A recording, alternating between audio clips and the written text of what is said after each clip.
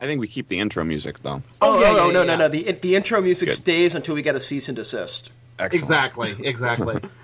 And even then, I'll probably keep it for another episode or two, claiming I never got it. But then you hit record and you're out the door anyway.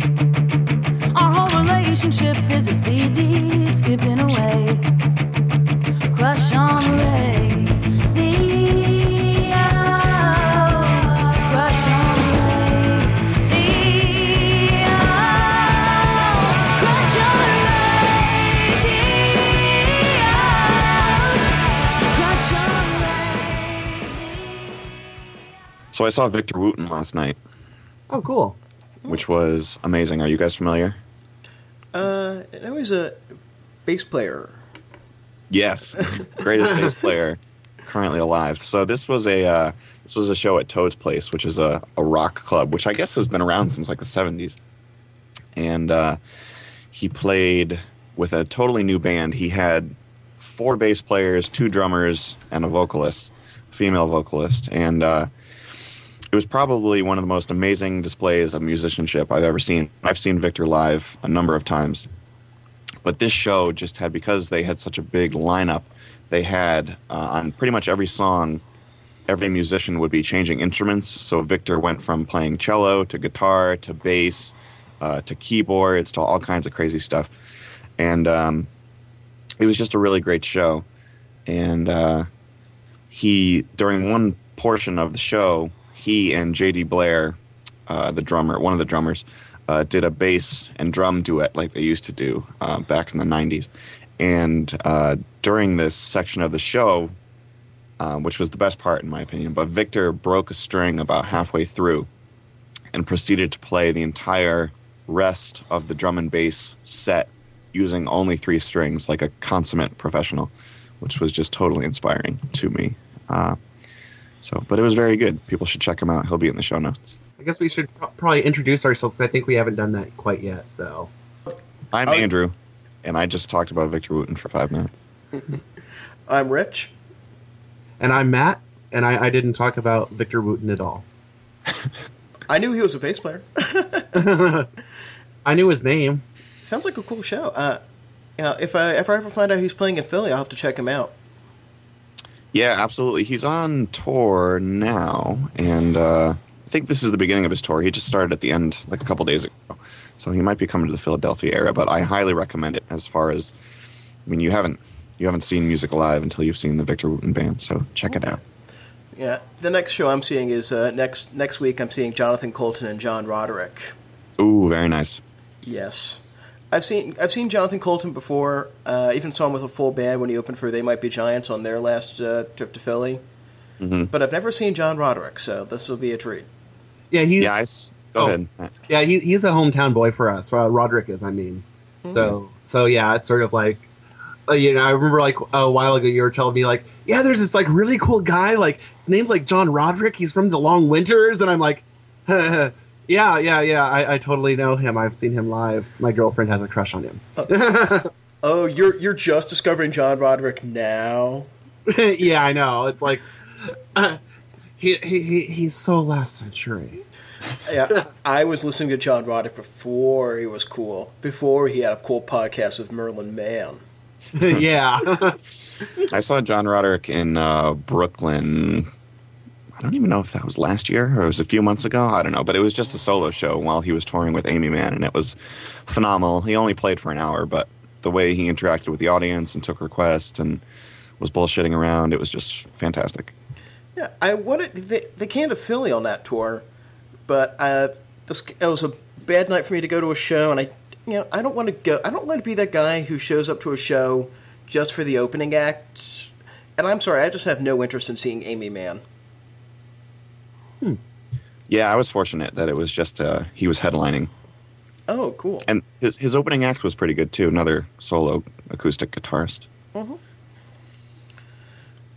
But yeah, Victor's coming to Glenside, Philadelphia. I don't know if that's close to you, Rich, but he'll be there on the 8th. What's the venue name? The venue? Oh, I just closed it.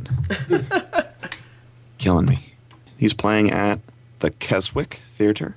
Oh, yeah. Yeah, that was... I saw Weird Al Yankovic there many, many moons ago. In Glenside, PA. Yep. It's kind of a pain in the ass to get to, but it's a nice venue. Yeah. Is it a seated venue? Yeah. Yeah. When I first saw Victor play at Toad's Place, it was general admission, which was really great because you could move around and dance and stuff. And the music is very danceable, even though it's part jazz, part funk, part fusion. But ever since then, they've been putting in chairs and tables, which is kind of not as fun because you have to remain in your seat the entire time. So, Yeah. But either way, do not miss Victor Wooten when he comes to town. I'll try. Just depends on when and how much. Yeah, tickets are pretty good. They're like $25 day of show. At least they were in New Haven. And do you have any shows you're seeing soon, Matt? I feel like we're leaving you out. No, let's see. I've got Ray Davis of the Kinks is coming up pretty soon. And actually, like, it's kind of cool. In August, Weird Al is playing Benaroya Hall, which is this, like, really... It's where the Seattle Symphony plays. Mm-hmm. Wow. And it's, like, kind of funny because aside from the symphony, I've also seen John Waters there. So it's sort of, like, odd. But unfortunately, Al's not playing with the Seattle Symphony. It's just going to be his normal show, which is going to be awesome. And I'm still super excited, especially because the acoustics are really good there. But it would be really awesome to see, symphonic Al Yankovic. More bands need to work with symphonies. Yes. More good bands. Yeah, like Metallica does, but, I said good bands. I know, exactly. Like, Metallica got to work with, like, Michael Kamen, which is like, what the hell? I want to work with him, except that he's dead now. Well, speaking of good bands, I guess that's as good of a segue as any into our picks. Picks. Yeah. Totally. All right, I started last time, so... Andrew? You want to start with me? Yeah. Okay. Let's talk about the Flaming Lips and Yoshimi Battles the Pink Robots. Yes, let's. So you guys love this record, apparently, which is good. Yes. Because I do as well. And I'll just say a little bit about my Flaming Lips background. I'm not actually a huge Flaming Lips fan in the sense of knowing a whole lot of their discography. I'm just very in love with this one album. And I like a few songs from their other records, but I haven't really gotten into them very much beyond that. But this record was introduced to me way back in college, like in my freshman year of college. And this was a record that I would listen to driving back and forth between home and school. And I went to college at Sacred Heart University, which is in Fairfield. So it's about a 45-minute commute, which is perfect for listening to a new record. And my friend Olivia actually sent me the song "It's Summertime," and which I really enjoyed, and I proceeded to buy the album and discover that I loved the entire record. And I think I have a hard time putting into words exactly why I love this album. I just kind of love the feel of it, and it's sort of spacey and somewhat electronic and somewhat organic. And I don't know how it compares or contrasts to the other Flaming Lips works. But my favorite song is probably "Are You a Hypnotist?", which we will play for you folks now.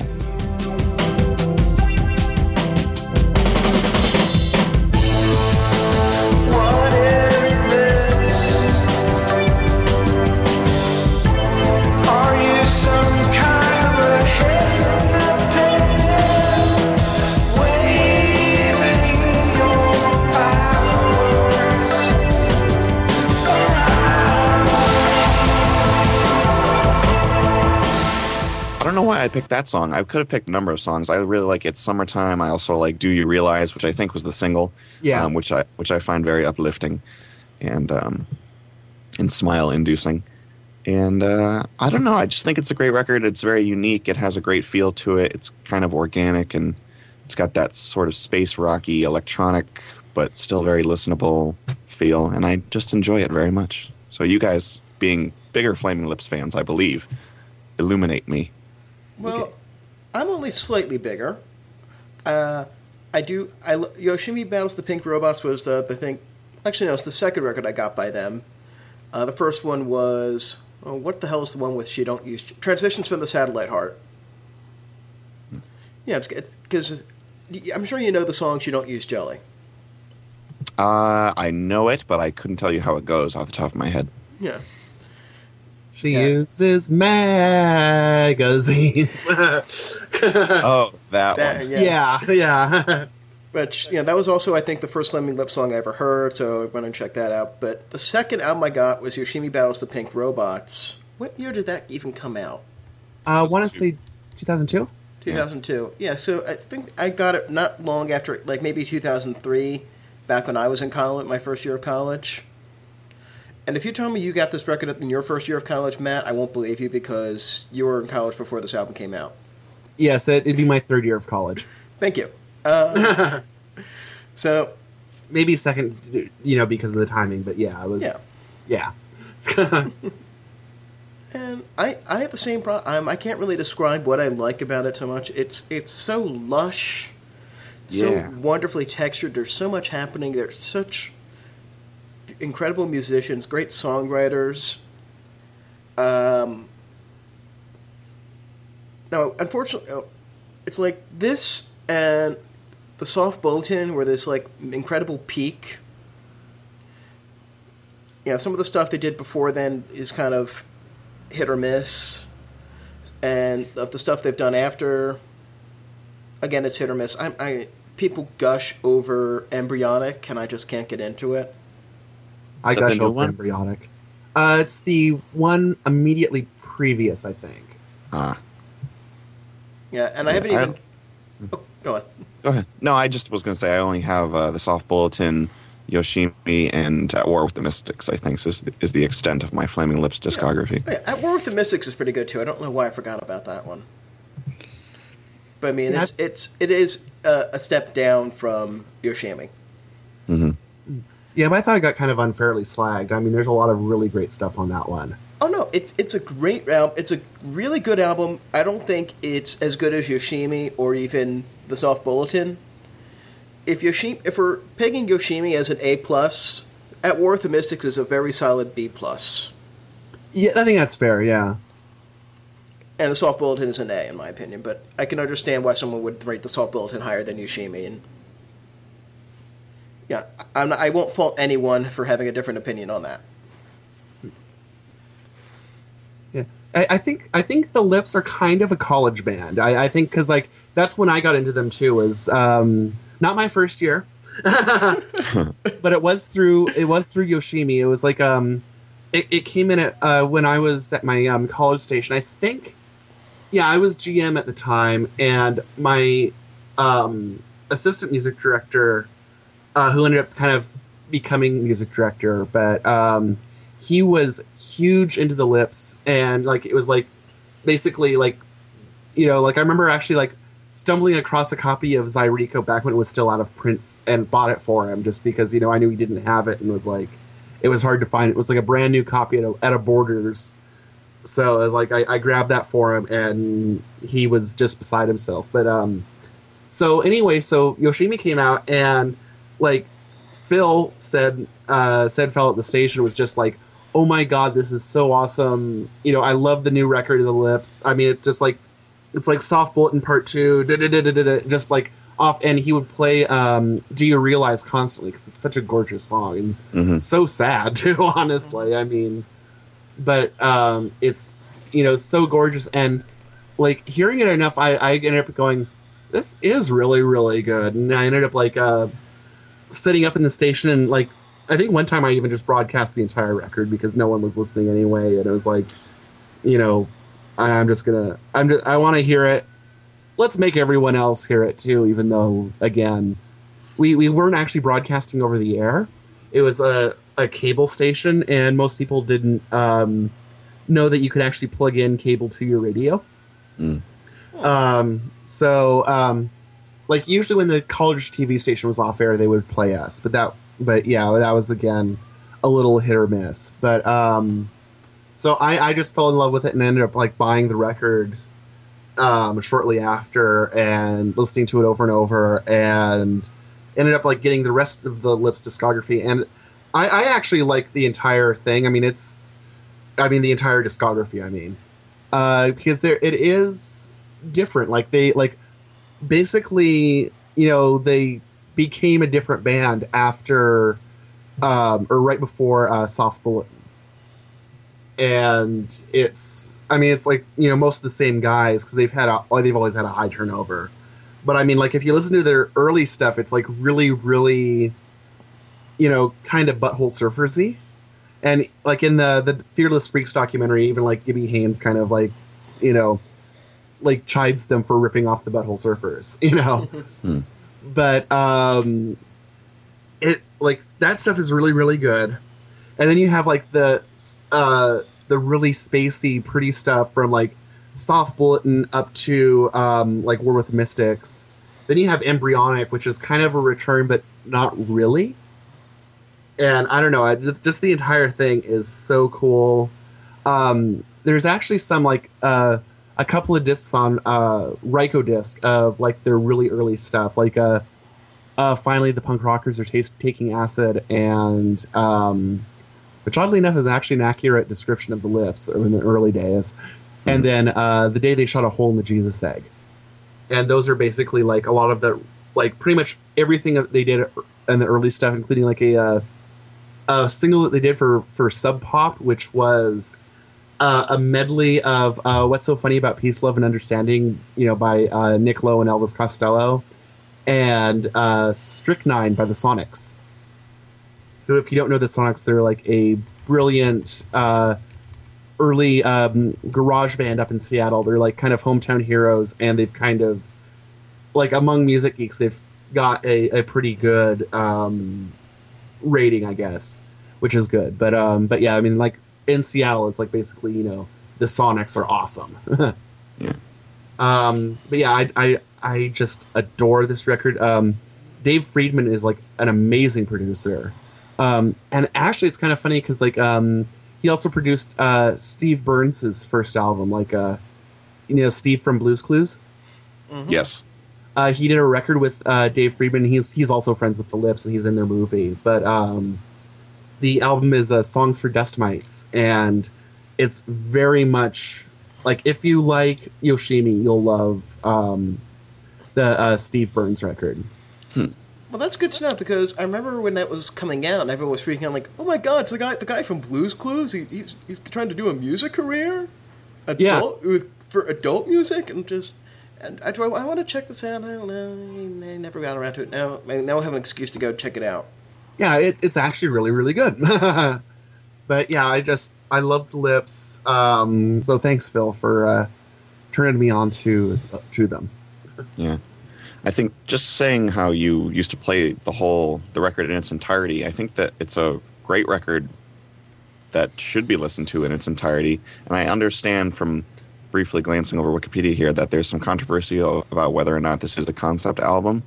And I understand that Wayne Coyne says that it's not, but it kind of feels like it to me, just in the progression, especially over the first few songs, where you have that sort of narrative about Yoshimi battling the Pink Robots.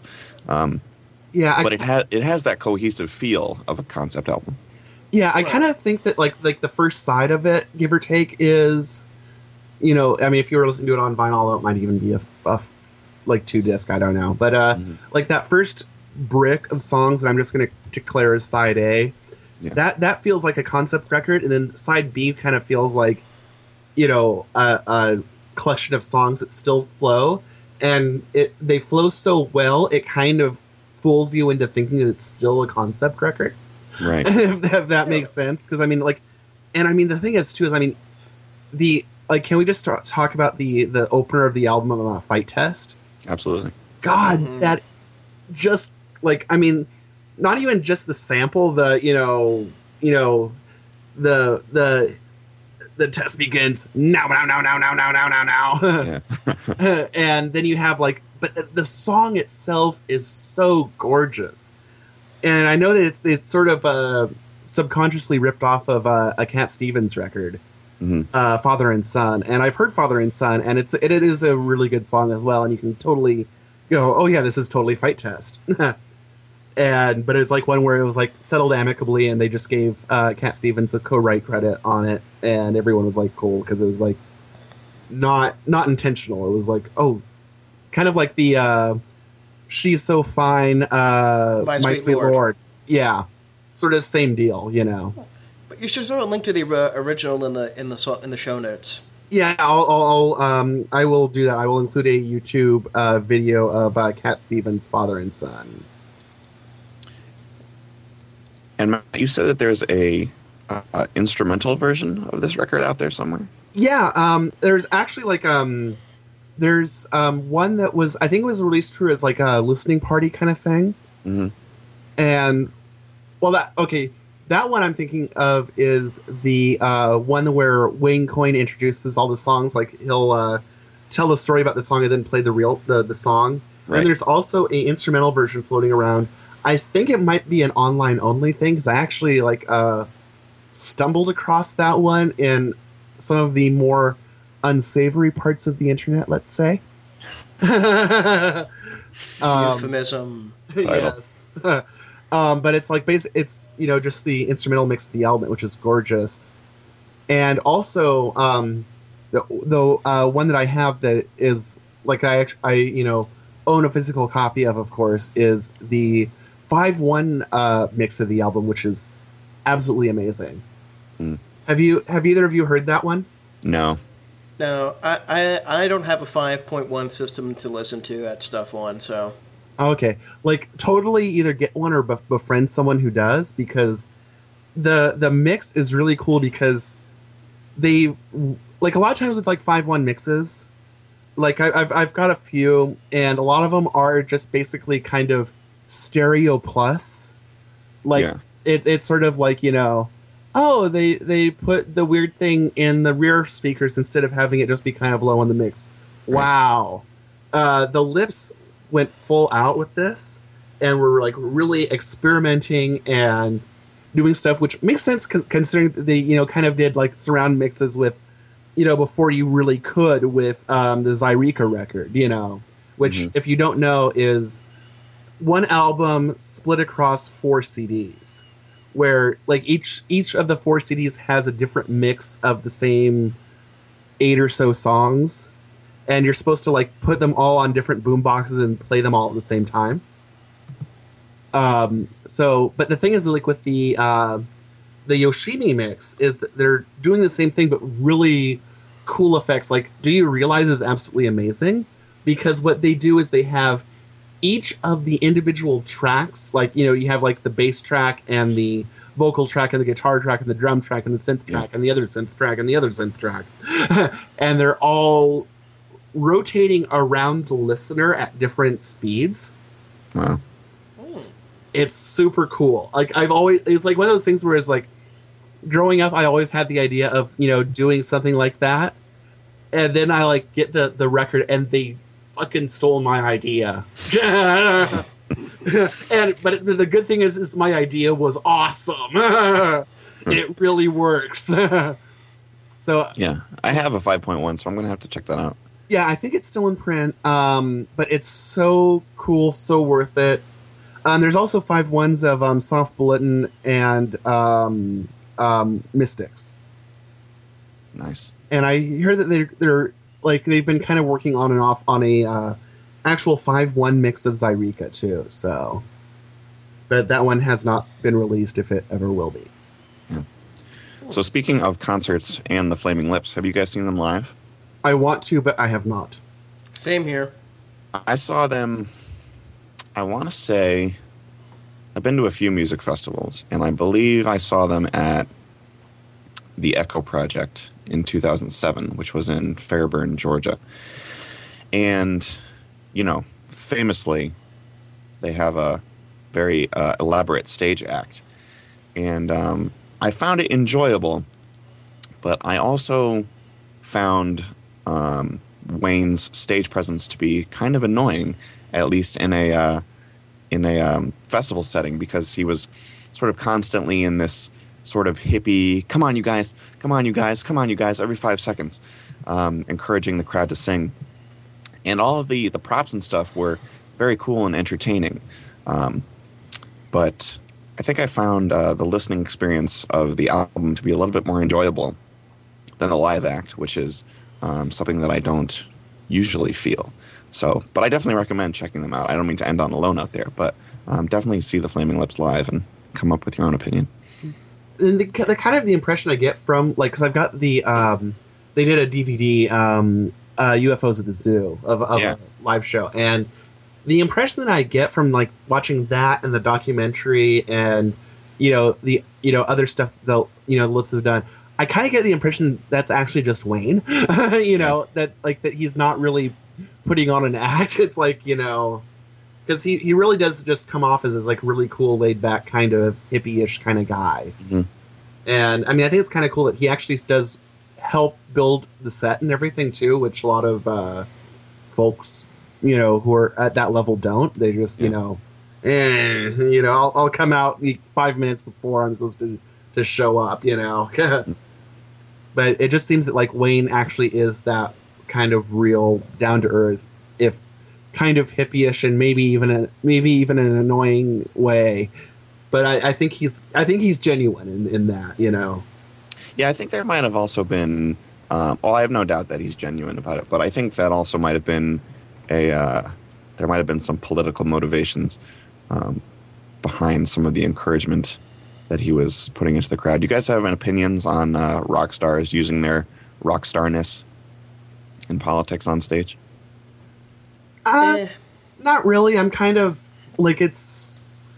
I don't know. I don't know if it's like the most proper venue because it like has kind of like Andy Partridge said about Dear God. It's kind of hard to get a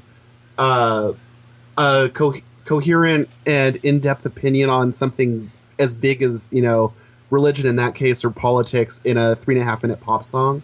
Right. And I think it sort of goes double for stage banter. Mm-hmm.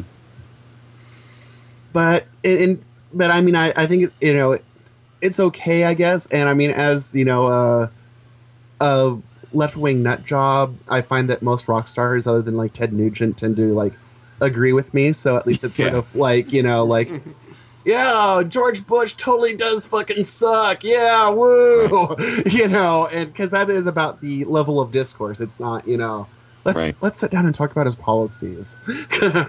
Yeah, I mean, I'm like you, man. I tend to agree with what most of my favorite musicians have to say in that regard, but I know some people are kind of offended that they seem to be taking advantage of their quote-unquote position of power to broadcast their political beliefs on stage. But what are you going to do?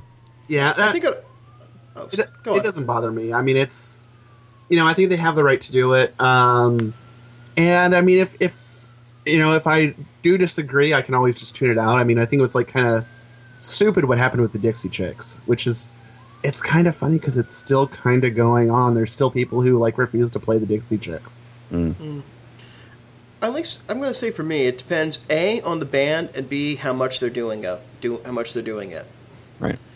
I just about 2 years ago I went to see Gang of Four, and if you have not heard of them, the name it might clue you in as to their political views. But let's just say. They're slightly to the right of Chumbawamba. Now, they didn't spend a lot of time in their show talking politics, but they spent a lot of time in their show singing politics. A lot of their songs are very heavily political, but you know that going in.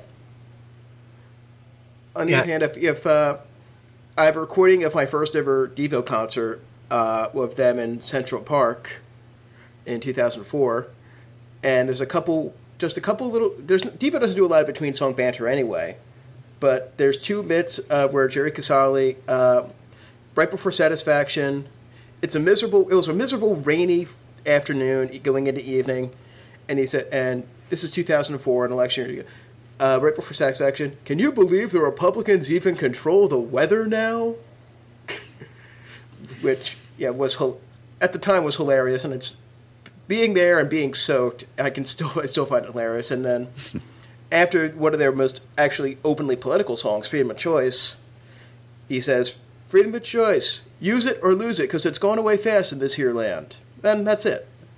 They also stumped for Obama. They did a fundraising show for him in 2008.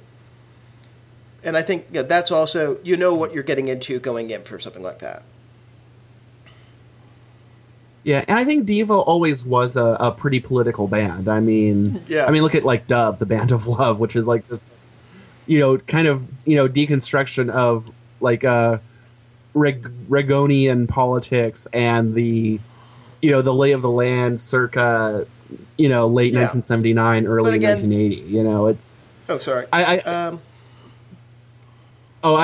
guess if you just know Whip It, you might be surprised. But I think Devo kind of falls in that, maybe not as solidly as Gang of Four, of course, but I think they kind of But you know also, what you're in for. It's more just the amount that they do of it. I mean, that's more the juxtaposition I was trying to do. Just like a little bit here and there, instead of like spending like. I don't want to go see a band and have them spend every between song doing political stuff, because I'm not here to hear you stump. I'm here to hear you play, unless I'm here to see you stump, but that's a different situation. Yeah. Cough, cough. You too. Cough, cough. Yeah. So people should listen to yes, Yoshimi no matter what your political opinion. Yes, that's the takeaway. No matter from your all political this. your political spectrum placement, you need to listen to Yoshimi Battles the Pink Robots, and that's something that we can all agree on. Unless you're like a hardcore anti-technology person. Yeah. Oh well. Yes. In which case, you suck. We'd get angry emails except that they don't use email. Yeah, I know. It's like pissing off the Amish, So I really want to talk about your pick, Matt. Okay. Yes, let's do that. Okay, I hope that this is because you really liked it and it's not going to turn into like, Fetus Part 2. Well, let's find out. I chose Mike Watt's Ball Hog or Tugboat, his very first solo record after both the Minutemen and Firehose. And it's the one thing about this record that makes me sad is that it's like so readily available in like dollar bins. Oh. But it's really, really good. So I guess like, you can use my sadness to your advantage and pick up this really great record for like, a couple bucks. But it's the cool thing with it is it's he calls it the wrestling record just because it's so many collaborations with people. Like Watt himself actually only sings on a couple of the tracks, including Big Train, which you can hear a little bit of right now. Big train coming up to tunnel down the track. Modern transportation, there's nothing that it lacks. I don't know if I'm coming, no, I ain't going back. Come along and ride the big train. Big train, big train. Come along and ride the big train. Big train, big train. Come along and ride the big train. And with this album, Watt, is an amazing bassist. That's kind of a given. That's like a duh. And it's just like all over. But the cool thing with the album is that there's so many different styles. Like you have Big Train, which is like really like driving and bluesy. Mm-hmm. But then it goes into like Against the 70s, which is this pretty much straight up pop song. And then you have like Drove Up from Pedro, which is really a slow, pretty song, and it just kind of goes on from there.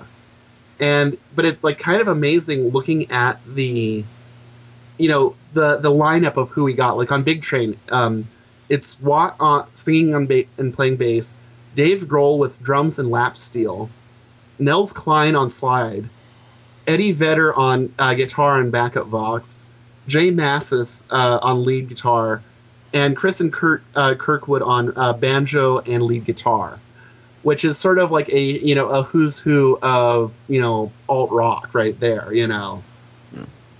And the entire album is basically like that. Like Against the 70s is sung by Eddie Vedder and with Dave Grohl on drums, and Chris Novoselic of Nirvana on Farfisa. And Piss Bottle Man, which was the other single, was sung by Evan Dando of the Lemonheads. and also has like Anna Waronker of That Dog and on backup box along with her bandmates in That Dog, Petra Hayden and Rachel Hayden. And, you know, Frank Black's on this record. Most of Sonic Youth is on the record. Henry Rollins is on it. Mark Lanigan from Screaming Trees. Like, just Flea, Pat Smear. I'm actually looking at the liner notes right now just so I can kind of see. See. Kathleen Hanna leaves kind of an annoying voicemail on one of the songs. They do a cover of Maggot Brain with Bernie Worrell from P-Funk.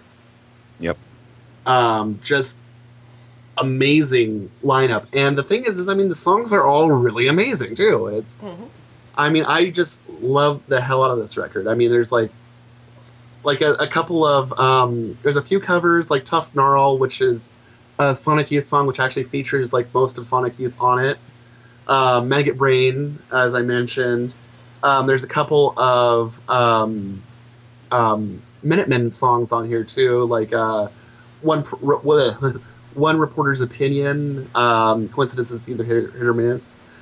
It's just a really great record, and the thing too is, I mean, the art on the album art is by Raymond Pettibone. And it's got like such a great line on there, which is "Sex with you is like watching scientific wrestling," which is just one of those sentences that's always like just lodged itself in my brain because it's such a great flow and evocative sentence. And basically, it makes me sad that this one is in the dollar bin because apparently people didn't like it because people are stupid. So that's right. If you don't like this record, I'm calling you stupid right now. It's not a taste issue anymore. According to Wikipedia, this is his best-selling album other than Double Nickels on the Dime.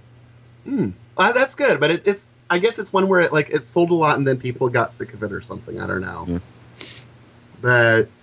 But yeah, it's just really great one. And I think both Big Train and Piss Bottle Man were on Beavis and Butthead too, which is...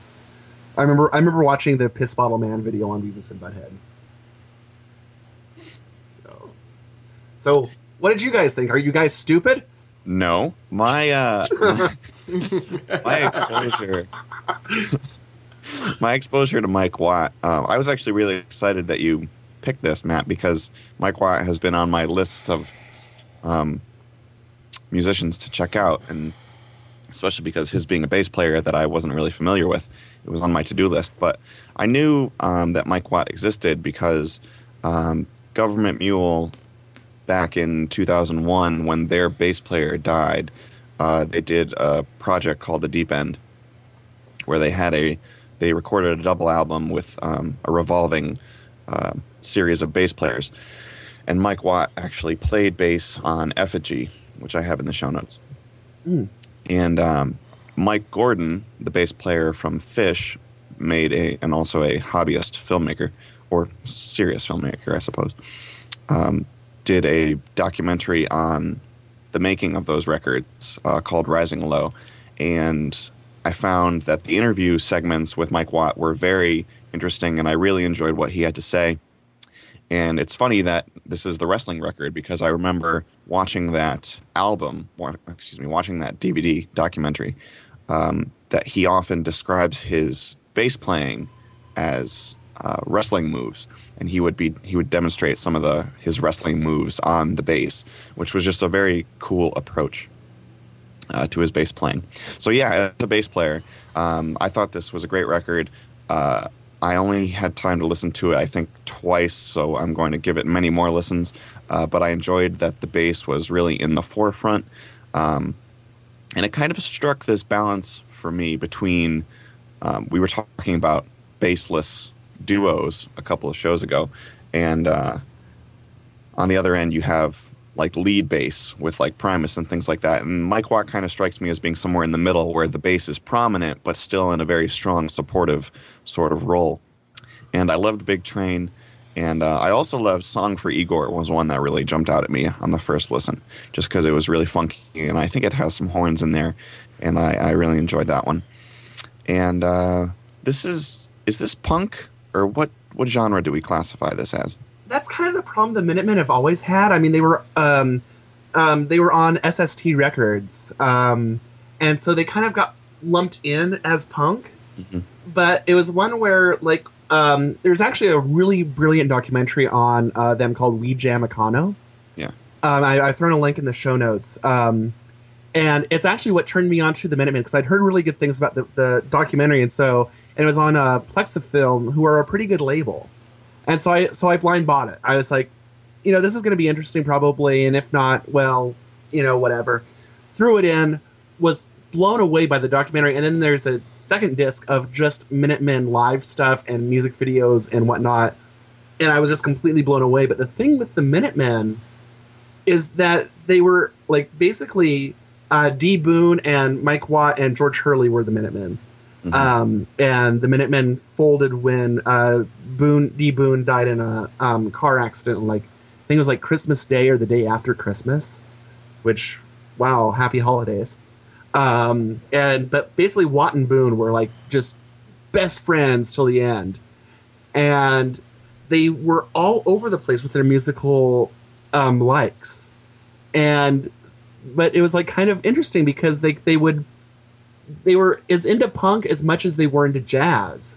And a lot of the Minutemen stuff is really, like, more on the jazz side almost. It's like, it's that kind of, I guess, punk aesthetic, but with really jazzy stuff. So, I mean, I guess you could call, like, Ball Hog or Tugboat kind of punk, I guess. Or, I guess this one's a little bit more alt-rockish, just, with, like, the who's who of who's playing on it. Yeah. But the reason I ask is because I'm not very well versed in punk, and usually, this is probably bad to say to a punk fan, but when I think of punk, I just think of Green Day and that sort of thing, which I'm not a fan of. So, but I'm reading Mike Watt's Wikipedia article here, and it says CMJ New Music called Watt a seminal post-punk bass player. So I clicked over to the post-punk page, and it says post-punk is a rock movement with its roots in the late 1970s, and the genre retains its roots in the punk movement, but is more introverted, complex, and experimental, which I thought was kind of interesting because punk music, kind of similar to country, has always struck me as a more energetic, but possibly less deep musical genre. And forget your chops and play real dumb. Yeah, kind of. I guess so. But I really enjoyed this record, and kind of post-punk kind of makes sense to me in terms of that there's more depth to it, but it still kind of has that punk attitude and that punk kind of aggression. Mm-hmm. And the funny thing too is, I mean, like with the aggression is, I mean, like, the Minutemen and Watt can be really aggressive in music, but for all intents and purposes, they were, like, D. Boone and Watt were, like, the nicest guys in the world. Yeah. Like, there was actually, like, one of the things that, like, I'd always been, like, aware of Watt because on the Alt Music Ween Usenet group, which, Grandpa, what's Usenet? But there was, like, a running gig that was kind of, like, along the lines of the lame Chuck Norris jokes about Watt, but instead of being, how tough he was, it was, like, how nice he was. It was, like, Mike Watt, saved my life. Mike Watt, built me a 7-Eleven to get me a Slurpee, that kind of things of just, like, over the top, niceness, but also, like, just important things about Watt. And it was just, like, really kind of funny, but it was, like, just basically about what a cool guy Watt was. And I really get the impression that, like, if you got to know Watt, he would be your best friend. Yeah, he seems like it because, again, in the Rising Low documentary with Government Mule, his interview segments are just really great, and he seems like a really, maybe slightly eccentric, but very friendly guy. Yeah. I just, like, I just, think the world of Watt. Even if, like, sometimes his songs are kind of like, okay on some of his, like, later albums. It's like the Hyphenated Man is his newest, and that one's okay.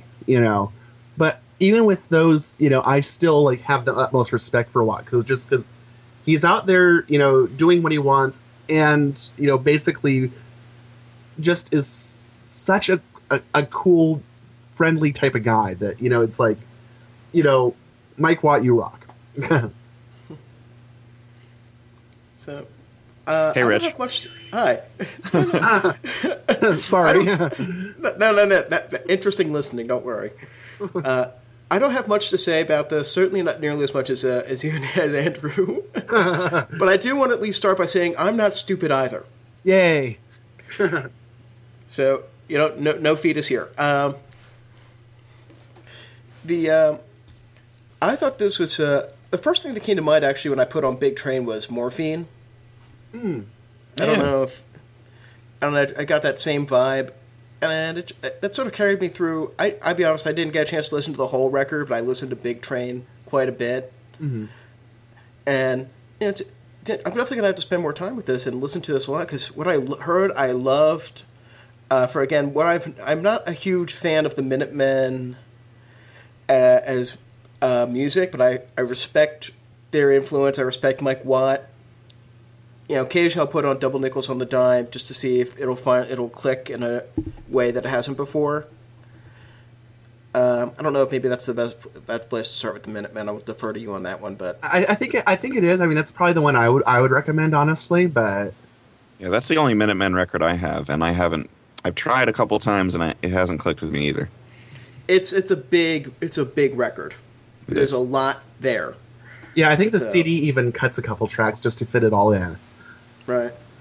So, but again, there's a difference between not liking an album as much. I mean, I like it, but I don't love it, but I can still appreciate it, and I can still respect Mike Watt and everything they've done. I gotta have to check out that documentary because maybe that'll push me over the edge. Yeah, I think the DVD itself is out of print, but it is available on iTunes. I don't know if that includes the bonus disc of all of the Minutemen live footage, but even if it doesn't, the documentary itself is well worth your time. Mm-hmm. So that's all I have to say about it. I like what I heard. I have a lot of respect for the artist, and yeah, thank you for hooking me up with this. Yeah, it's really good. I mean, I just, you know, was like blown away by it. It's like one where, like I said, I'd seen Piss Bottle Man on Beavis and Butthead, and I think my work had a copy of this one, and I ended up, you know, listening to it at work and being like, oh my god, this is like the best record ever, and ended up actually buying a copy. So, Full price or from the dollar bin? actually, mine was not in the dollar bin because I think the dollar bin ones were a bit more beat up. So apparently, I paid $7 for my copy because it still has the sticker on it. But yeah, I was like, because it is one that I do see a lot in the dollar bin or the cut rate bin, and yeah, so. Again, Matt, I was just really glad that you picked this because I've been meaning to investigate Mike Watt more. And as a bass player, he's just very iconic to me with his Gibson EB3 bass guitar, that red one. And I'll put a link to that in the show notes. Cool. So I'm glad to have this exposure. Yeah, and like check out his webpage too. It's in the show notes, but it's www.hootpage.com. So it's Mike Watt's Hoot page. Mm-hmm. And it's very like late 90s design. Maybe even early mid 90s, you know, and but it's like very idiosyncratic, and it's just sort of interesting. I think that kind of reveals some of, you know, the Watt aesthetic. I think it's sort of like, I'm gonna do this, and it might not be pretty, but it's gonna be awesome. And then sometimes he does do pretty stuff. So there you go. Good pick so far. Yeah. So hopefully I'm not going to spoil it. I talked very briefly about my pick this week. Last week, I saw him perform at a show that I was working the door at in South Philly, and it's Mr. Unloved. And rather than trying to explain his deal, I'm just gonna let you listen to a little bit of Potion number 666 right now. Get a half pint of breast milk from the mother of stillborn child. Wipe the foam from the mouth of a mad dog gone wild. Add some toenails from a cripple and the hymen of a nun with a pinch of ash from the herb of a widow's only son. And that was Mr. Unloved. It's hard to describe, but well, first of all, I should say that he has no CDs to buy. He's mostly a live act, and you'll find actually a link to him on YouTube, to the Potion 666 video on YouTube, and his own YouTube channel, which has some other live footage of him. And it's a very interesting show. I've described him to people as sort of Tom Waits meets Psychobilly meets H.P. Lovecraft, which again you probably heard of. You listened to last week's episode. But I love it. It's just this wonderful piano blues and some other pastiches. One of the songs he did, I wish I would have picked this if I could find a clip or an MP3 of the whole thing, was a 50s piano ballad about necrophilia. A hilarious That's hot. 50s piano ballad about necrophilia. Because if you're going to write a song about necrophilia, it should be funny. Yeah, I think if it's earnest, it's just kind of creepy. Yeah. It's an unwritten rule. Yeah. If you want to actually fuck dead people, at least have the decency to make a joke about it. Thank you. Oh boy, we're going to get in trouble for this one. We've earned the explicit tag. All right. Sorry, Billy. So I just fell in love with all this, with his performance, the visual style, the music. I'd love to hear what you folks think. Matt. Okay. Uh-oh. I don't know. I just thought it was kind of funny the way that Andrew was just like, "You go." I have a bad feeling about this. No, it's not bad. I just need a platform to build off of. That's what they all say. A platform to build off of to show why you're wrong. With Potion 666, I didn't have the huge connection that you did with it, and again, it's partly probably because I just saw the video, which is kind of lo-fi and not a great piece of filmmaking, and I mean I think the audio quality itself was a little dicey, but I think you kind of get that with YouTube sometimes, especially when it's in the 240p, so I didn't have that immediate, bolt from the blue connection that it seemed that you did, but I generally liked it. I wanted to like it more, and I think for me it was a little bit too bluesy. I think if there had been a little bit more experimentation with the arrangement, because I think Tom Waits is definitely a good touchstone. But I think part of the thing that I love with Tom Waits, especially the Island and later era with Tom Waits, is the percussion and the kind of the weird things that he puts in the arrangements. With Celeste and the almost Gamlian orchestra kind of sound. Right. I should have specified that he's more early Tom Waits. Yeah. Heart Attack and Fine era. Yeah, and I can definitely see that, and I do like the Heart Attack and Vine, what was it, Atlantic era, I think, or Elektra, one of the Warner labels, and I like that era, but I love the Island era of Tom Waits, and so I think I was a little expecting more Island Waits, but like I said, I could appreciate this, and I think part of it too is, I mean, even if Mr. Unloved wanted to do the Gamlian style Tom Waits, it's a little hard to, cart around to, bars in Philly. Yeah. I mean, so it's sort of like I can, I can't blame him for having the more, stripped down kind of conventional, arrangement for it. The song itself was good. Like I said, it's more that I think I was a little bit primed for something else. And I think that kind of made me kind of go like, aw, a little bit. But in general, I liked it. Like, I would have to hear more, and I mean, it's a pity that he doesn't have a record out, because I would like to hear like a record, of this, other than like the handful of kind of videos on YouTube. And I'm talking more as in terms of filmmaking than musical. Yeah, in our show notes, I have a link to his Reverb Nation page, and I put that in our notes. But even the Reverb Nation's kind of sad, because there's two clips, two sort of cut together bits of demos. You get like 30-second bits of songs instead of the full song, and there are two full songs. In fact, one of them is very clearly from back when all the bands were on MySpace, because he makes reference to it. Yeah. Yes, I wish I had something to flog of his that A, had full songs, and B, you could give him money for.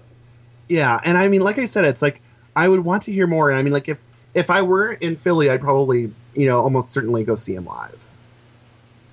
But it's just sort of like stuck here in Seattle with kind of shitty YouTube videos. It's sort of like, oh, okay, yeah, I could see why you like this, but it doesn't. There's that lack of fidelity, I guess, is what kind of erects a little bit of a barrier. I'll agree with most of what Matt said, and I didn't dislike it. I enjoyed it, but it didn't grab me, right off the bat.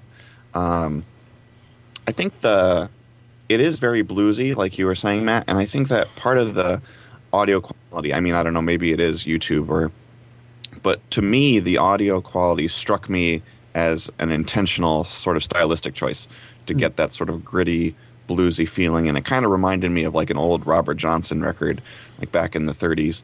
And I think that what would help me, I did watch the video a couple of times, and it didn't particularly do anything for me, but I thought the song was good. I think what would help me with this is to see some of his live videos, if there are some of those out there, and just to get some more exposure, because I thought it was good. It just didn't hook me as much as some other artists might. Yeah, because I mean, the impression I got is that it basically he figuratively came down off the stage and kicked your ass. Mm-hmm. Yeah, it's something that you have to experience to appreciate, I guess, to really appreciate. Right. But I know he just recently was in a studio recording, so hopefully this means we'll get something physical soon. Cool. We might have to do like a Mr. Unloved Revisited episode or something then once, when/if that the record does come out, Yeah.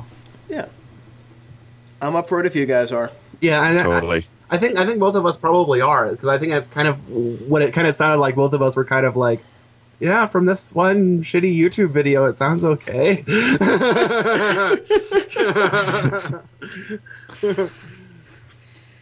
Yeah, if you want shitty YouTube videos, be glad I didn't pick EDO, another Philly band. They didn't play. I'll probably pick them later, but they actually have albums too. But yeah, if you're just going by shitty YouTube videos, we're talking. They've got a music video up there which basically screams, "Hey, I just got a video toaster." That's never the aesthetic you want to go to. It's like, it's whether or not you're like a little band or a big band like the Residents. Video toasters are awesome, but use them sparingly. All right. So, wow, that's been about an hour just talking about the picks. About 3/4 of that just on the Flaming Lips, I think. Yeah. You're welcome. Yes. And another Yeah, 3/4 of that on the Flaming Lips, about 20 minutes on. On what, and then like this like 5-minute dismissal of your God. It's just like, I'm sorry. Oh, that's okay. That's okay. That's okay. The show is not about me or Mr. Unloved. Who is I guess he somewhat lives up unloved? to his name. Thank you. We'll be here all week. Yes, try the veal. So, what we're gonna talk about for an actual topic, if we have time, is well, I've kind of got I mentioned last week after the show, I've kind of got a bug up my rear about remasters and special editions and deluxe editions and re-releases of albums, and you folks seem amenable to talking about that. That's all I compiled my show notes on. So if you want to talk about something else, I'm kind of in trouble. Nope, sounds good to me. We didn't like your pick, and we don't like your topic either. Yeah. You're out of the herd. Yeah. We're going to talk about kitties now. I like kitties. Fresh on kitties.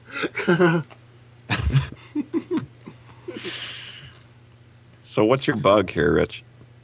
Well, I'm a lot. There's two problems with a lot of old albums are being re-released again.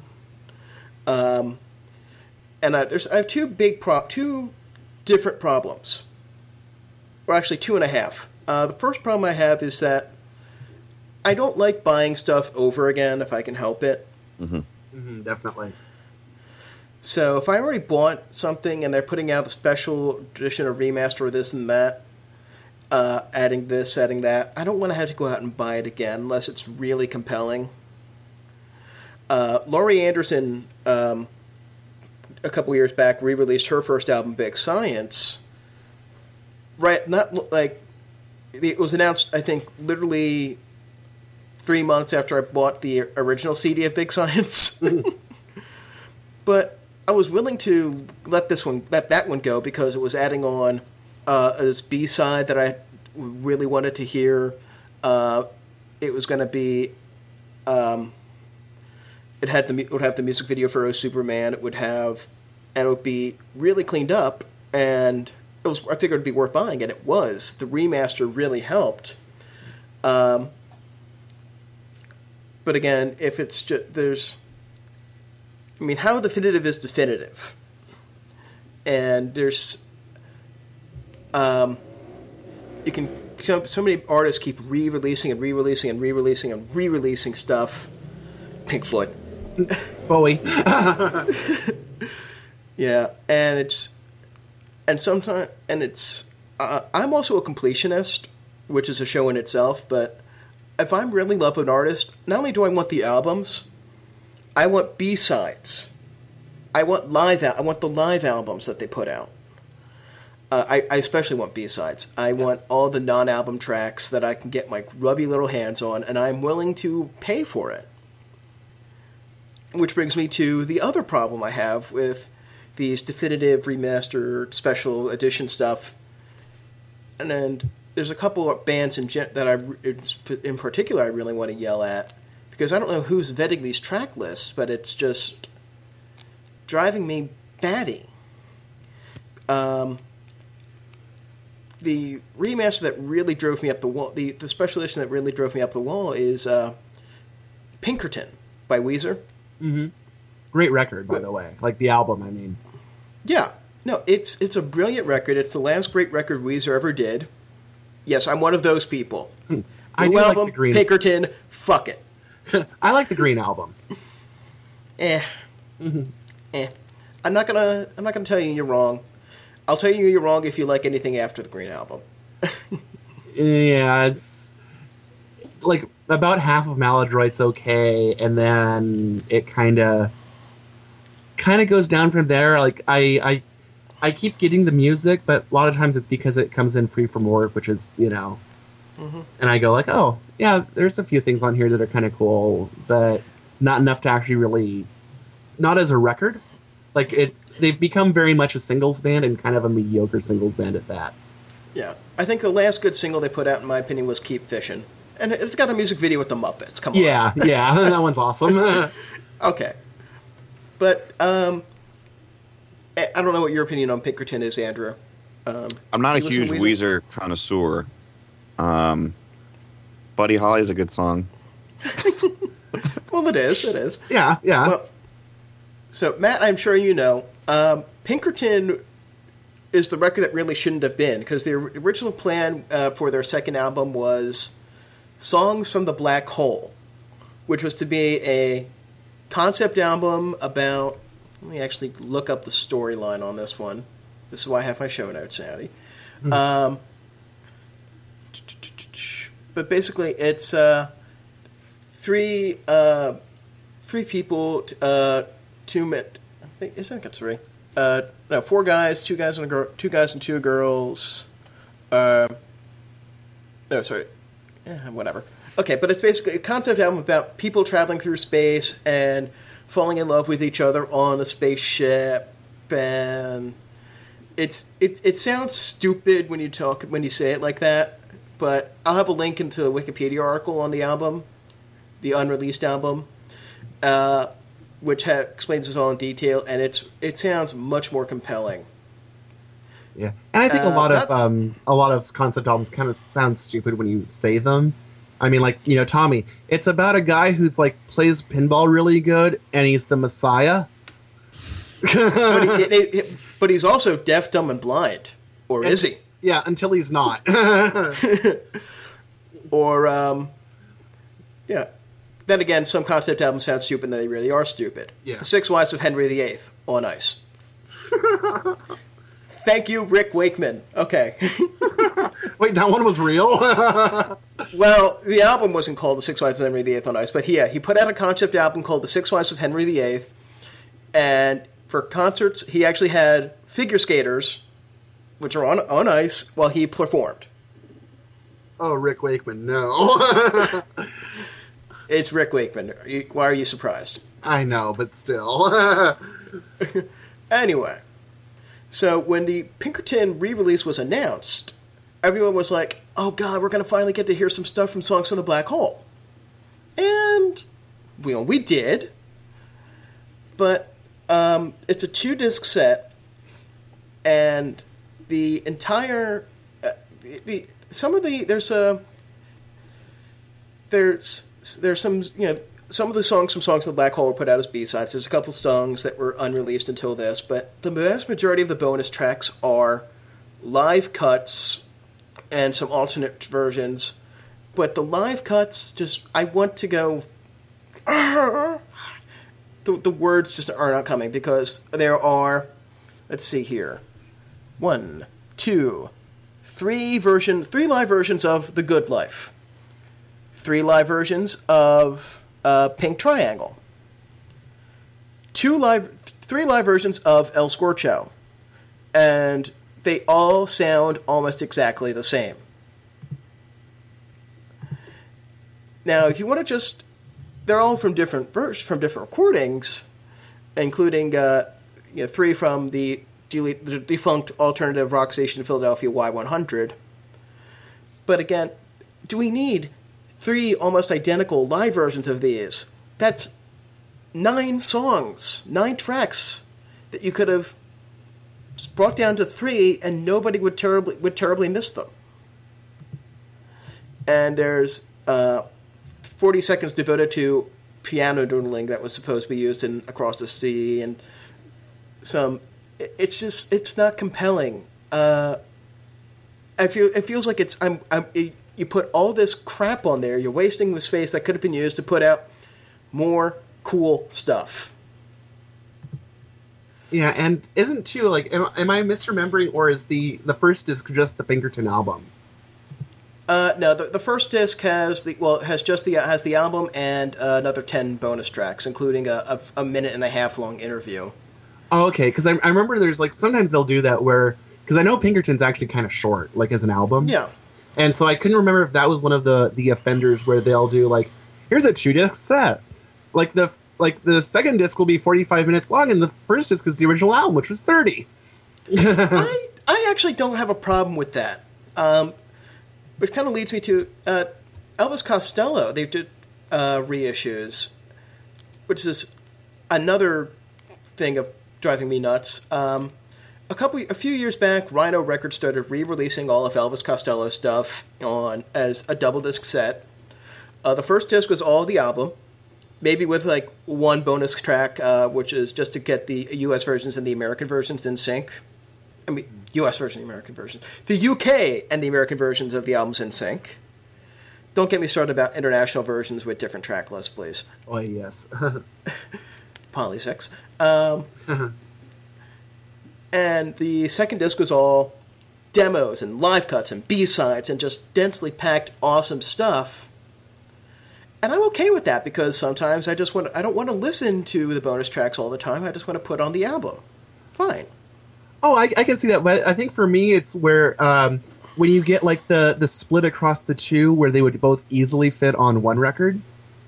Yeah, I can see CD? that too. Yeah. I'm picking that up from my mom, but Right. But yeah, it's like it's annoying when it's like here's a special deluxe version which is $30. It's two CDs that's altogether are barely an hour. Yeah, when it's like that, I can totally see getting pissy about that. Yeah. I mean, with the Elvis stuff, I mean, I can see it because I mean the thing is the second disc on those Rhino issues is like pretty much like 70 minutes of bonus stuff almost. Right. But now they're being re-released again on Hippo Records. With nothing, right? No. Well, they're doing like some with nothing and some deluxe editions, but the track lists are different. I got my show notes comparisons between the Rhino version of this year's model and the Hippo edition of this year's model. And what Hippo is doing is they're putting a bunch of B-sides and demos and stuff on the first disc, and the second disc is being devoted to just a live show. Which, I mean, I like live albums, but I don't know if I need a live album for every tour Elvis Costello ever did. For every year. And I'd rather have all those neat demo versions and all those neat B-sides and everything. And I think it's annoying because now if I go out and buy this again, I'm going to have stuff that's on the Rhino version that's not on the Hippo version, and stuff on the Hippo version that's not on the Rhino version, mostly the live stuff. How am I supposed to keep up with this? Mm-hmm. And then plus you have, 2 or 3 different copies of this year's model at all. If you're like me and also got the Ryko versions, I didn't get the Ryko versions. It's you end up getting a lot of the same stuff like 50 times. Yeah. Actually, who I should have complained about for constantly re-releasing stuff is the Zappa estate, but I'm going to hold off on that and let you guys talk a little too. Yeah. I think for me, like my big artist is Bowie, as I kind of alluded to there. Because it's like back in the day, like when CDs were new and days of old when nights were bold. Like RCA put out the Bowie records, and they, if I recall, those ones were kind of basically kind of the shitty type of masters, like the kind of like the first issue of the Beatles records, where it was like basically like we're going to take this incredibly important artist and half-ass it. Then Ryko got the rights, and they did basically what Ryko does, which is be awesome, and remastered the thing, and then put on a lot of bonus tracks. And then what happened is the Ryko ones fell out of print, and EMI got the rights, and they did another remaster, but they cut all of the bonus tracks, so you just have the album. And then there's like a few that have come out in deluxe versions, like the self-titled one with Space Oddity, like Ziggy, of course, Aladdin Sane. And what happened is basically they got up, to Station, which is like a really cool set, by the way. I mean, it's, there's a normal version of it, and then there's like a huge box set which has 3 different mixes of the album, a thing of bonus tracks, and then like another 2-disc live record. So it's really awesome. But so I was really excited for the next Bowie re-release because that we're getting up to the Eno era, the Berlin records. And as it turns out, it's the 40th anniversary of Ziggy. So they're doing yet another re-release of Ziggy where it's like, and this one apparently has a DVD on it. And I'm just sort of like, I think there's probably some new exclusive tracks because that's how they roll. But it's like, damn it, like, how many fucking times does one person need to buy fucking Ziggy Stardust? It's a great record, yes, but enough is enough, people. Like, the 30th anniversary edition was just fine. I've got the 30th anniversary version of Ziggy, and it's awesome, right? I mean, yeah. It's got everything you need. It's got everything you need. It's they didn't like drop the ball on that one. It's like a really cool record. It's, you know, great liner notes, great bonus tracks, great remaster. It's fucking done. Yeah, actually, my favorite of the anniversary releases was Diamond Dogs. Mine too. But I mean, it's like, again, it's like, you know, even if they were doing with Diamond Dogs again, you know, we've already got, like, that'd be like the, I think, like, 5th or 6th re-release on CD, each with different fucking tracks. And it's like, just release the albums you haven't redone yet, or put them up with, you know, like, keep on going and, like, just do the deluxe editions, you know, because, I mean, honestly, I don't know if you saw, like, you know, the shitty version of Ziggy and then the 30th anniversary of Ziggy. I don't know anyone who would go for the shitty version, you know, just, you know, just get do the deluxe editions only, and don't keep fucking releasing them. Because I'm sorry, I'm all head up on this issue because it's maddening, and it's like, get to the Eno records because they still haven't done those yet in like awesome versions. It's like, come on, Eno. Yeah, I'd kill for a lovely remastered version of Low and Lodger and Heroes. I mean, Heroes doesn't sound bad in its current version, but I know, but I mean, it wouldn't be great to have all the B-sides and all the weird demos and whatnot, and yeah. I mean, it's just it's so maddening. It's like, we don't need to start over from Ziggy again, because by the time you actually, you know, get up to station again, it'll be the 50th anniversary. And you'll start again. And the weird thing, too, is they keep ignoring, like Hunky Dory is probably my favorite Bowie record, and there is no deluxe version of that. Yes, there is. There is? Yeah. Yeah, well, I think it might be, I don't know if it's Ryko, but it's got a bunch of... Well, no, I know, but I mean, like, there was, like, the Ryko version, but, like, there's no EMI deluxe version. Oh. It's just the one that's just the remastered album, which is, again, a good remaster, but, I mean, it'd be really cool to have all the bonus stuff, you know? Mm-hmm. And, I mean, it's like, how many different demos have, you know, can be left of the Ziggy era, you know? It's just... we found a tape of David at 3 a.m. on acoustic guitar, strumming what might have been what might have evolved into the chords in Star. Yeah. And it's just sort of maddening, and I just get so sick of it. And I guess this is why God gave us What CD, because you know, it's like I have no problem in, you know, if I have an album and they re-release it for another scam issue like these, which I think they are. They're scams on, like, the 5 people left who still buy records. And, you know, I just say, you know, I end up just saying, like, unless there's something really, really cool on this, you know, upcoming Ziggy 40th anniversary edition, which I don't think there is, you know, I'm just going to go to What CD, say fuck it, and download the 3 or 4 tracks that I don't have and call it a day, because it's getting ridiculous, and it's just like, yeah, it's stupid. If you're gonna scam me, I'm gonna scam you right back. I apparently have opinions today. I don't really have a problem with most of this stuff. I don't know why. I just haven't. I don't usually find myself encountering these sort of frustrating situations where artists where I have to choose, which edition, or do I want to keep spending money on buying the same record.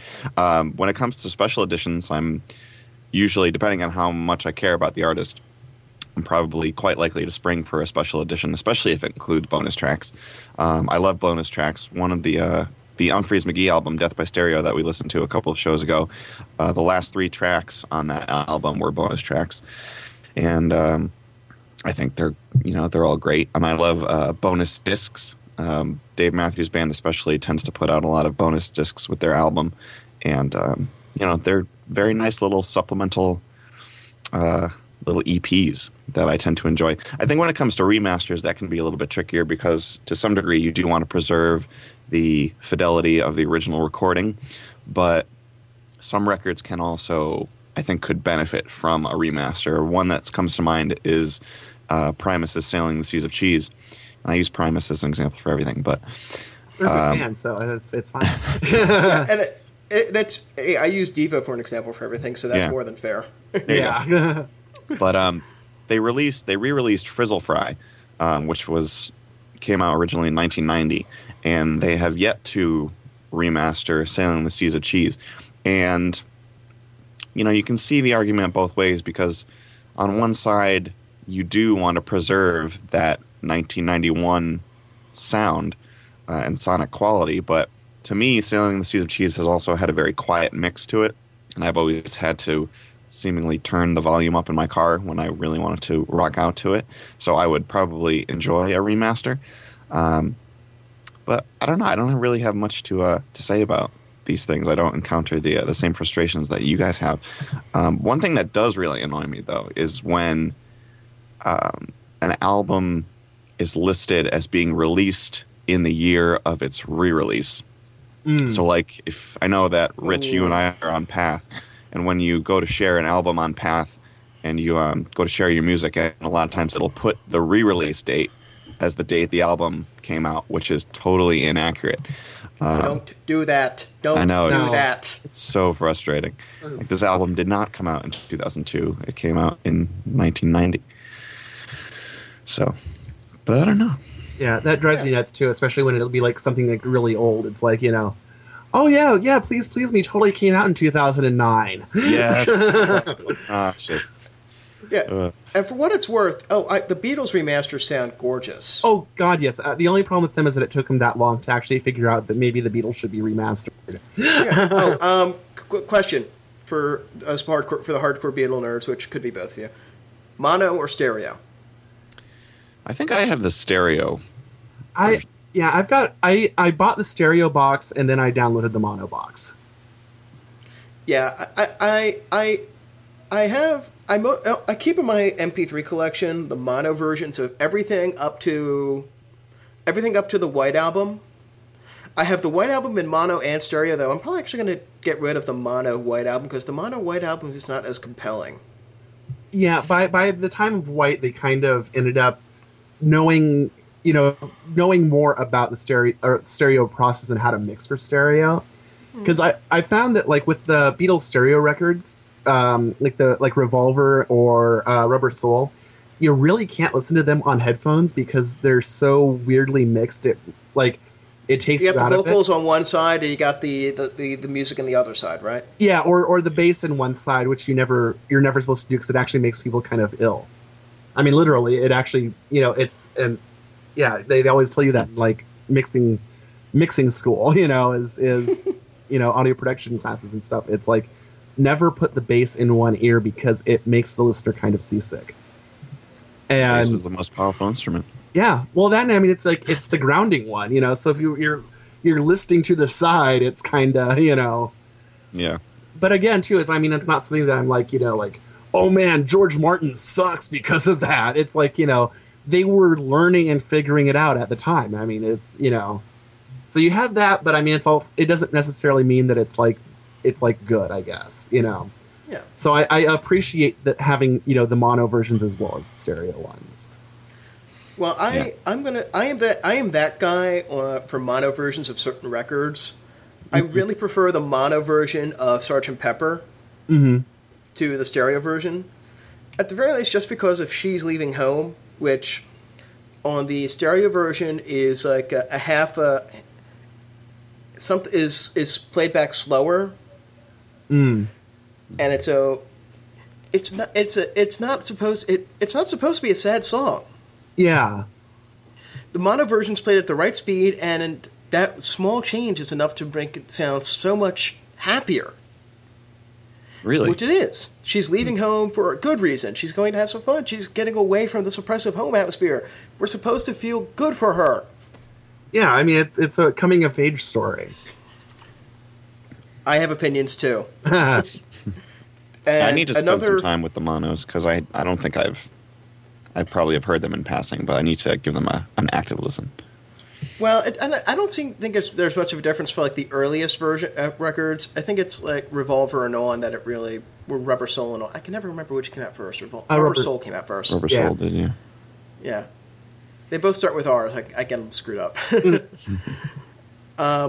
There's so from that point on, when they're actually starting to experiment with sound, that's when the mono versus stereo comes into play. Definitely. Yeah. There's another record I just infinitely prefer the mono version of is Piper at the Gates of Dawn by Pink Floyd. Hey, we're back to Pink Floyd again.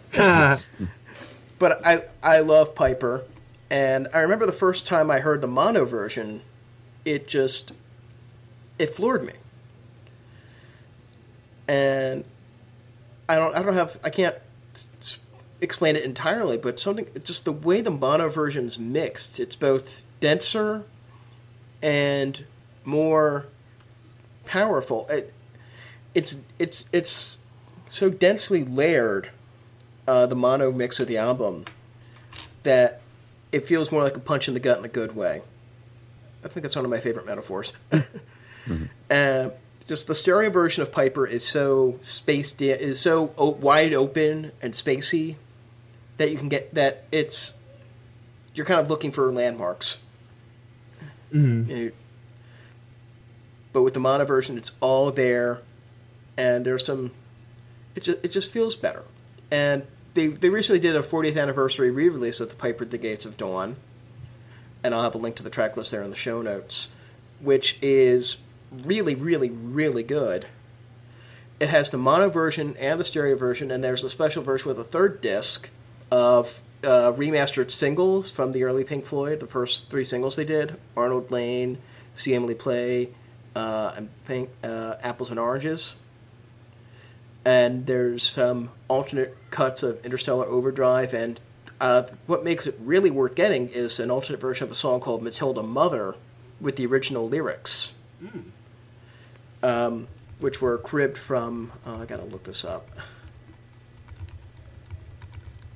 It would help if I spelled that right. Yeah. Originally, Syd Barrett wrote it around verses from Cautionary Tales by Hilaire Belloc.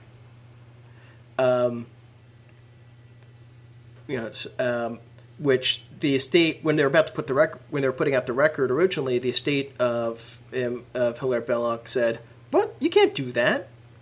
So he had to go back and quickly rewrite it, and now we have the original version, and that's very compelling. It's not every early Pink Floyd cut I would like to have, but then again, that's kind of what bootlegs are for. Mm-hmm. But it's cool that it's there. It's enough that I'm not going to freak out and say, "Why didn't you include this? This is important." No. I've got other records to yell about for that one. Mm-hmm. I think on the stereo for mono for me thing too, it's also Pet Sounds by the Beach Boys. I've yet to hear the mono version of Pet Sounds. I gotta get on that. I'm sorry. Yeah, it's a lot better. The CD actually has both versions on it, and I think it's mono first then stereo. I can't remember. But I think partly too is that Brian Wilson is deaf in one ear, so he can't hear stereo. So like he had nothing to do with the stereo version. I mean, I guess other than making the record in the first place and all, but in terms, I mean, considering how control oriented he was in the studio, it seems to me that the mono would be the definitive version, and it honestly it is. I mean, like the stereo version just it kind of suffers again from that kind of same thing as, the early Beatles records from that era of not really knowing what the hell to do with stereo yet. And there's some like kind of weird choices, and it just doesn't sound, I guess, right to me. Where the mono version is an absolute masterpiece. I mean, it's just an amazing record. And the stereo record is also an amazing masterpiece, but less so. It's just sort of like, oh, okay. That's kind of weird that that's over there, but sure, whatever. Yeah, I'll have to. It's been on my list of stuff to check out. I'm going to finally get around to that now. Yeah, I mean, it's a gorgeous record. You totally need it. Yeah. If it's okay with Andrew, because I feel like we're leaving you out. No? But can I gripe with Matt about the Frank Zappa re-releases that have been going on lately? Please gripe about them. I mean, Andrew, are you a Zappa fan too, or are you? I am a Zappa fan. I am not as well versed as you guys probably are. I'm a big Apostrophe fan. Oh, okay. And a few other assorted tracks and albums, but probably not as extensive as you guys are. Okay. Okay. Oh, lately the Zappa Family Trust has been doing a lot of things. Which is definitely a change for the past decade. Some of the things they've been doing are really good. Some of the things they're doing make me want to go find Gail and scream at her. Let's just skip like the archive. We're not gonna talk about all the archive releases that have been coming out. Like the stuff that's unreleased, like the like Transfusion and feeding the monkeys at La Maisonette, that kind of stuff. You mean? Yeah. Okay.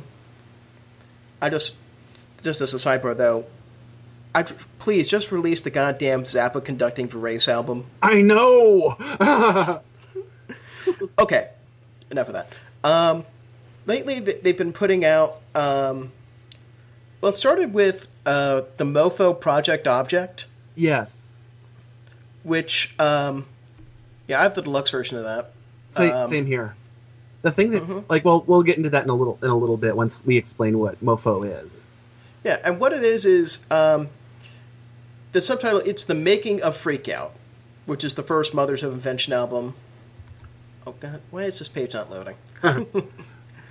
The Essential album, and there's two versions of the Mofo Project Object. There's the deluxe 4-disc album, which is comes in this like really kind of cool puffy box, and then there's the 2-disc version, which is sort of a distilled best of. And the first disc, I think, on both is the mono or the original vinyl mix of Freakout, because for CD Zappa remixed everything. Which, as much as I love Frank, I wish he didn't do that. I know. Sometimes it works out okay. Like, I mean, like the original CD mix of Freakout isn't that bad. No, I mean I prefer the original vinyl mix, but yeah, it didn't start to get banned until a little later. Yeah, when we talked about Lumpy Money. Boy. Oh, actually, I was leaning towards Greasy Love Song, Love Songs, Ruben and the Jets for that. But yeah, no, you make a point with Lumpy Money. Yeah. And there's a lot of bonus material. Not all of it's really compelling, but it's there. I'm just and a lot of it's interesting. I think from like not in a gonna listen to all the time standpoint, but as a documentary kind of thing. I think it's sort of like you can kind of go like you listen to it once and you go like, wow, that's actually really enlightening, and you don't listen to it again. But I think it's still worth having. Yeah, I don't know if I necessarily need the how many minutes of the 35 minutes of interview talk of interviews though. Yeah, that's a little bit of padding, but yeah. And I think there's a little bit too much of the fourth side of Freakout, the Help I'm a Rock, Return of the Son of Monster Magnet stuff, where it's. But then again, that's such a dense cut. Yeah. I mean, you could say the same thing about the Smile sessions that just came out for the Beach Boys. There's a lot of. I only have I don't have the Mega Ultra Super Deluxe version of that. Yeah, I do. I that was the one that I reviewed for Kitty Sneezes. Actually, was the big honkin' box. Yeah, but I know there's a lot on that big honkin' box of stuff that went into, I think, Good Vibrations. Yeah, I think there's like a disc of, or no, it's there's a disc of Heroes and Villains. Okay, that's excessive. Well, again, I think that it's enlightening, but again, not something that you necessarily gonna listen to all the time. Like that was one that I really aggressively rated in my iTunes of stuff that I want to come up more, because there's a lot of like lost tracks and alternate versions, but then there's also like work parts which are enlightening but not terribly interesting to listen to all the time. Right. Yeah, let's talk about Lumpy Money real quick. Oh, one thing that pissed me off though with Mofo, there's a couple of exclusive tracks on the 2 CD version. Right, I forgot about that. Which honestly has someone who ponied up what was it, like $100 practically for the fancy one. Fuck you, Gail. Yeah, Lumpy Money is, on the one hand, we get the original orchestral version of Lumpy Gravy, which is awesome. I think that's worth the price of admission right there. Then, I don't know, the version of We're Only In For The Money isn't too terribly different than the CD version on the... Oh, also... You're not talking about the 85 remix, are you? I wasn't getting to that yet. Okay, good, because that thing is an abortion. Both 85 remixes, actually. Yeah, but money more so. It's annoying that they crammed Lumpy Gravy and We're Only In For The Money on the same disc. Honestly, that one doesn't bother me, just because, I mean, you do have the kind of, is this, phase 1 of Lumpy Gravy, is this phase 2 of We're Only In It For The Money, on the sleeves. Yeah. So that one didn't bother me that much. Yeah. Man, my own... This is one of those things... That's what the 85 remix, I don't want it to spend too much time talking about, but... It's terrible. It shouldn't have been released. It shouldn't have been made. It's aggressively bad. It shouldn't have been released, is all I'm going to say. Now, I want to talk about Greasy Love Song / Cruising with Ruben and the Jets. Right. There's just one thing that's... I don't understand why they couldn't just say, oh, this is just a special original version of Ruben and the Jets. Why did they have to change the title and the cover art? Yeah, I know what you mean. I mean, I'm wondering if it's like some sort of legal thing, like, because I know that's why the CD mixes are not on those, is that I think like Ryko still owns those CD mixes that Frank Zappa made. And I mean, again, too, it would be, kind of filling up space that could go to other things. Well, let them have it. I'd say let that remix of Cruising with Ruben and the Jets go out of print and give us the original version, because those re-recorded bass parts and drum parts are so... They don't fit at all. Yeah. Like, that's kind of the thing, is because, I mean, I love, like Cruising with Ruben and the Jets is honestly one of my favorite Mother's albums. I really like that one a lot. And, I basically grew up with the CD edition because the original vinyl is insanely expensive, and it's not one that my dad already had. Mm-hmm. So basically, but it's really weird because, like, for those who don't know, Ruben and the Jets it's the dead-on doo-wop record that the Mothers did, and it's like just this like really brilliant, all original, songs pastiche of 50s doo-wop, which Frank loved. And in, I think it was 85 again, like, he claims that it was because the bass and drum tracks were damaged on the tapes. No one knows for sure whether or not that's true. So he erased those tracks and had them re-recorded by his then current band. And the thing is that they played in that style, which does not mesh. So you have, like, there's a lot of like slap bass on it. So you basically have, this 50s doo-wop album that has Les Claypool on it, which, is, again, two great tastes, but they don't really go together, And so it's nice that we have Greasy Love Songs, which has the original bass and drums, which actually, shockingly fit the rest of the album. I don't know what the next thing they're re-releasing is. I'm kind of hoping it's Absolutely Free. Yeah, I was kind of disappointed that they seemed to skip Absolutely Free. So I'm hoping that they circle back for that one, because that is like my favorite Mother's album. Yeah, that's actually the first one I ever checked out by the Mothers, and I would love to hear just the component tracks for like Brown Shoes Don't Make It or whatnot. Yeah. But again, yeah. Gail, though, if you're listening, Rage and the Fury. Yes. You're not listening. No, but yeah. I mean, like some of the stuff that they have been releasing, like, Feeding the Monkeys has been okay. I mean, I'm not as into the Synclavier stuff as Frank was. Like, I mean, I really like Jazz from Hell, but beyond that, like, I'm basically kind of good, But if you're curious for some interesting Zappa Synclavier stuff, and then maybe we should change the subject a little bit, but there's a bootleg circulating that I thought was actually going to be on Feeding the Monkeys at Amazon, but it's not really.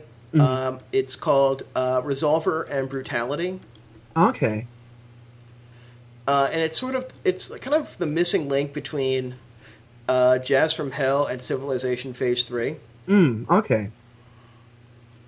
Which, I'll be honest, I've only made it all the way through Civilization Phase 3 once.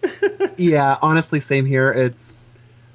I kind of appreciate what he was doing, but it's hard.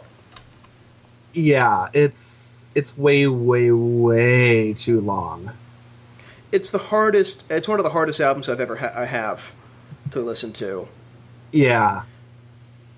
Yeah, we should table this for another time, but talk about just albums that we like but are just so damn hard to get into. Yeah. Because I've got a story about a Perugu album for that. Okay. Yeah, I'd probably talk about the Pod from Ween, which Ween R.I.P. sadly. Yeah, I heard about that. I still haven't actually gotten a chance to get into them either. So. Same here. Oh wow! Okay. Ween are amazing. Maybe a Ween could be a pick. Ween album could be a pick for next week. Perhaps. Perhaps not. Yes. Who knows? I have no idea what I'm picking. Okay. Yeah. One thing I do want to... We kind of touched on this real quick. This is just the last thing I want to talk about in this long, very angry rant of ours. Yes. This is probably the angriest episode we've had, honestly. Yeah. Bonus tracks in general, and selecting the right proper bonus tracks... I just got a kind of a gripe on this with the Devo remasters that recently came out. Yeah. Yeah. I'm okay with what they put out with the remasters of Freedom of Choice and Are We Not Men sound amazing. Yes, definitely. They're worth getting for that. Yeah, especially for Freedom of Choice, because the CD version of Freedom of Choice sounded like shit. Oh yeah, it was like both of them awful, but Freedom of Choice definitely got the brunt of the shit stick. Yeah, when I listened to it, I went in iTunes. Gave it a custom EQ setting to boost up the low end. Yeah, and it made it tolerable. But yeah, I'm never going back. Yes. So the recent reissues, though, I don't know. For me, the canonical versions with bonus tracks were the Infinite Zero releases of the albums. Which yes. They didn't do Are We Not Men and Freedom of Choice, which sadly, yes. But they had era-appropriate B-sides, some at least Oh No It's Devo had the unreleased cuts, but then again, the Oh No It's Devo version also had the Here to Go remixes. Which was kind of odd. Because that's from Shout. Yeah. Whatever. In fact, actually, the great thing about MP3s is what I've done is I've taken all the Shout bonus tracks and slapped them on and just reassigned them to the Shout album. Makes sense, yeah. Yeah, but my custom version of Shout has both easy list is Growing Pain, the B-side Growing Pains, the two Here to Go remixes, and both easy listening versions of the title cut. Cool. I think Andrew thinks I might have just accidentally had aphasia. Yeah.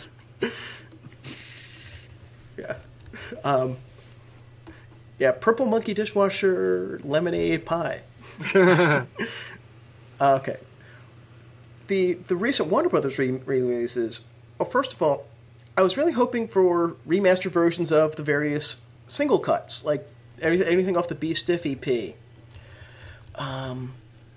Like some And of the it's such Boogie a- Boy Records era stuff. Yeah, and it's such a tease because I have the Devo Lux edition of Are We Not Men on Freedom of Choice, Same. Duh. and you look at the track list and it says Social Fools and Sloppy, and both of those are already released, sort of. I mean, Social Fools is not the B-side version of Social Fools; it's the original demo from '74. Yeah, and a lot of the other bonus tracks were cannibalized from the wonderful set Recombo DNA.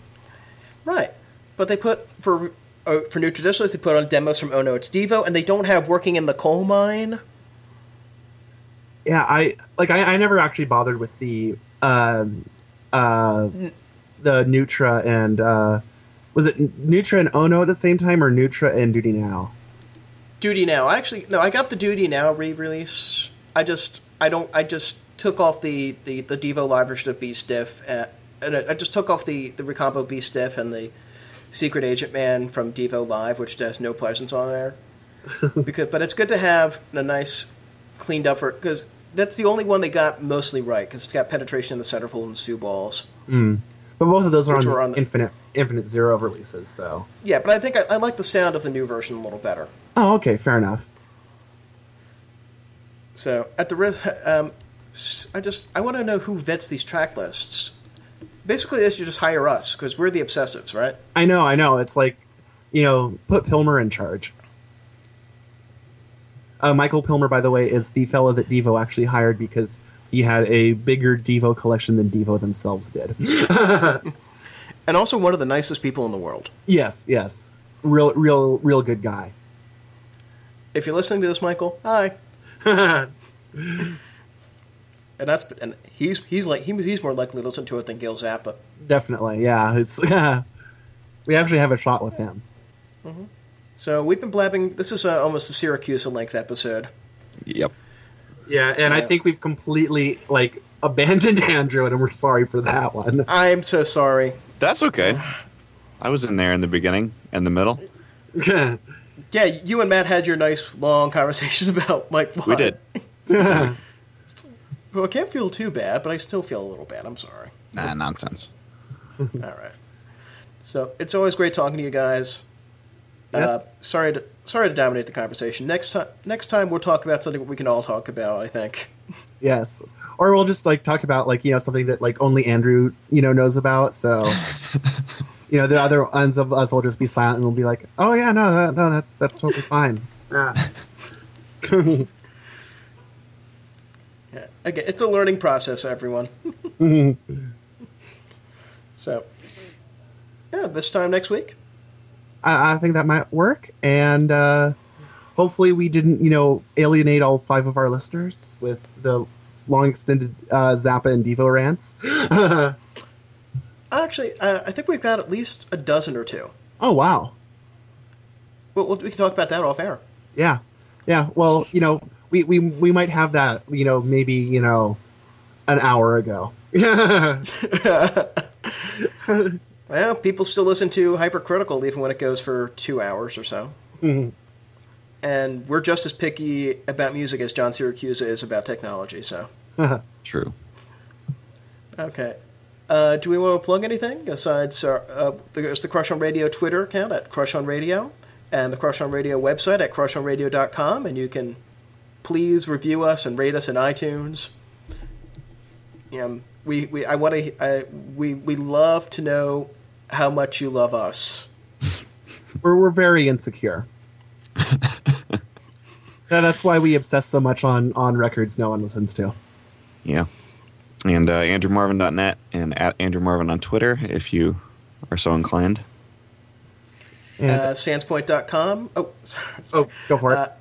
Yeah, Sandspoint.com, SANSPOINT .com, and for me, my website, and I'm also Sandspoint on Twitter. And I should also plug my Tumblr site, which is, I actually went and bought a domain for it, whatabreathmint.com. It's a lot of cool stuff that Rich posts there, so. And then I'm kittysneezes.com, KITTYSNEEZES. And I'm also at Kitty Sneezes on Twitter and at kittysneezes.tumblr.com, where you can see a cute picture of a baby goat on a rock bleating. It's pretty adorable. I have a Tumblr too, andrewmarvin.tumblr.com, which consists mostly of things that I like in Instapaper and or assorted videos. And videos of Instapaper. And videos of Instapaper, precisely. Hey, Marco, if you want to sponsor us. Just saying. All right. I think Great that's a talking to show. you guys. Yeah, great talking to you guys. Thanks again. And All right.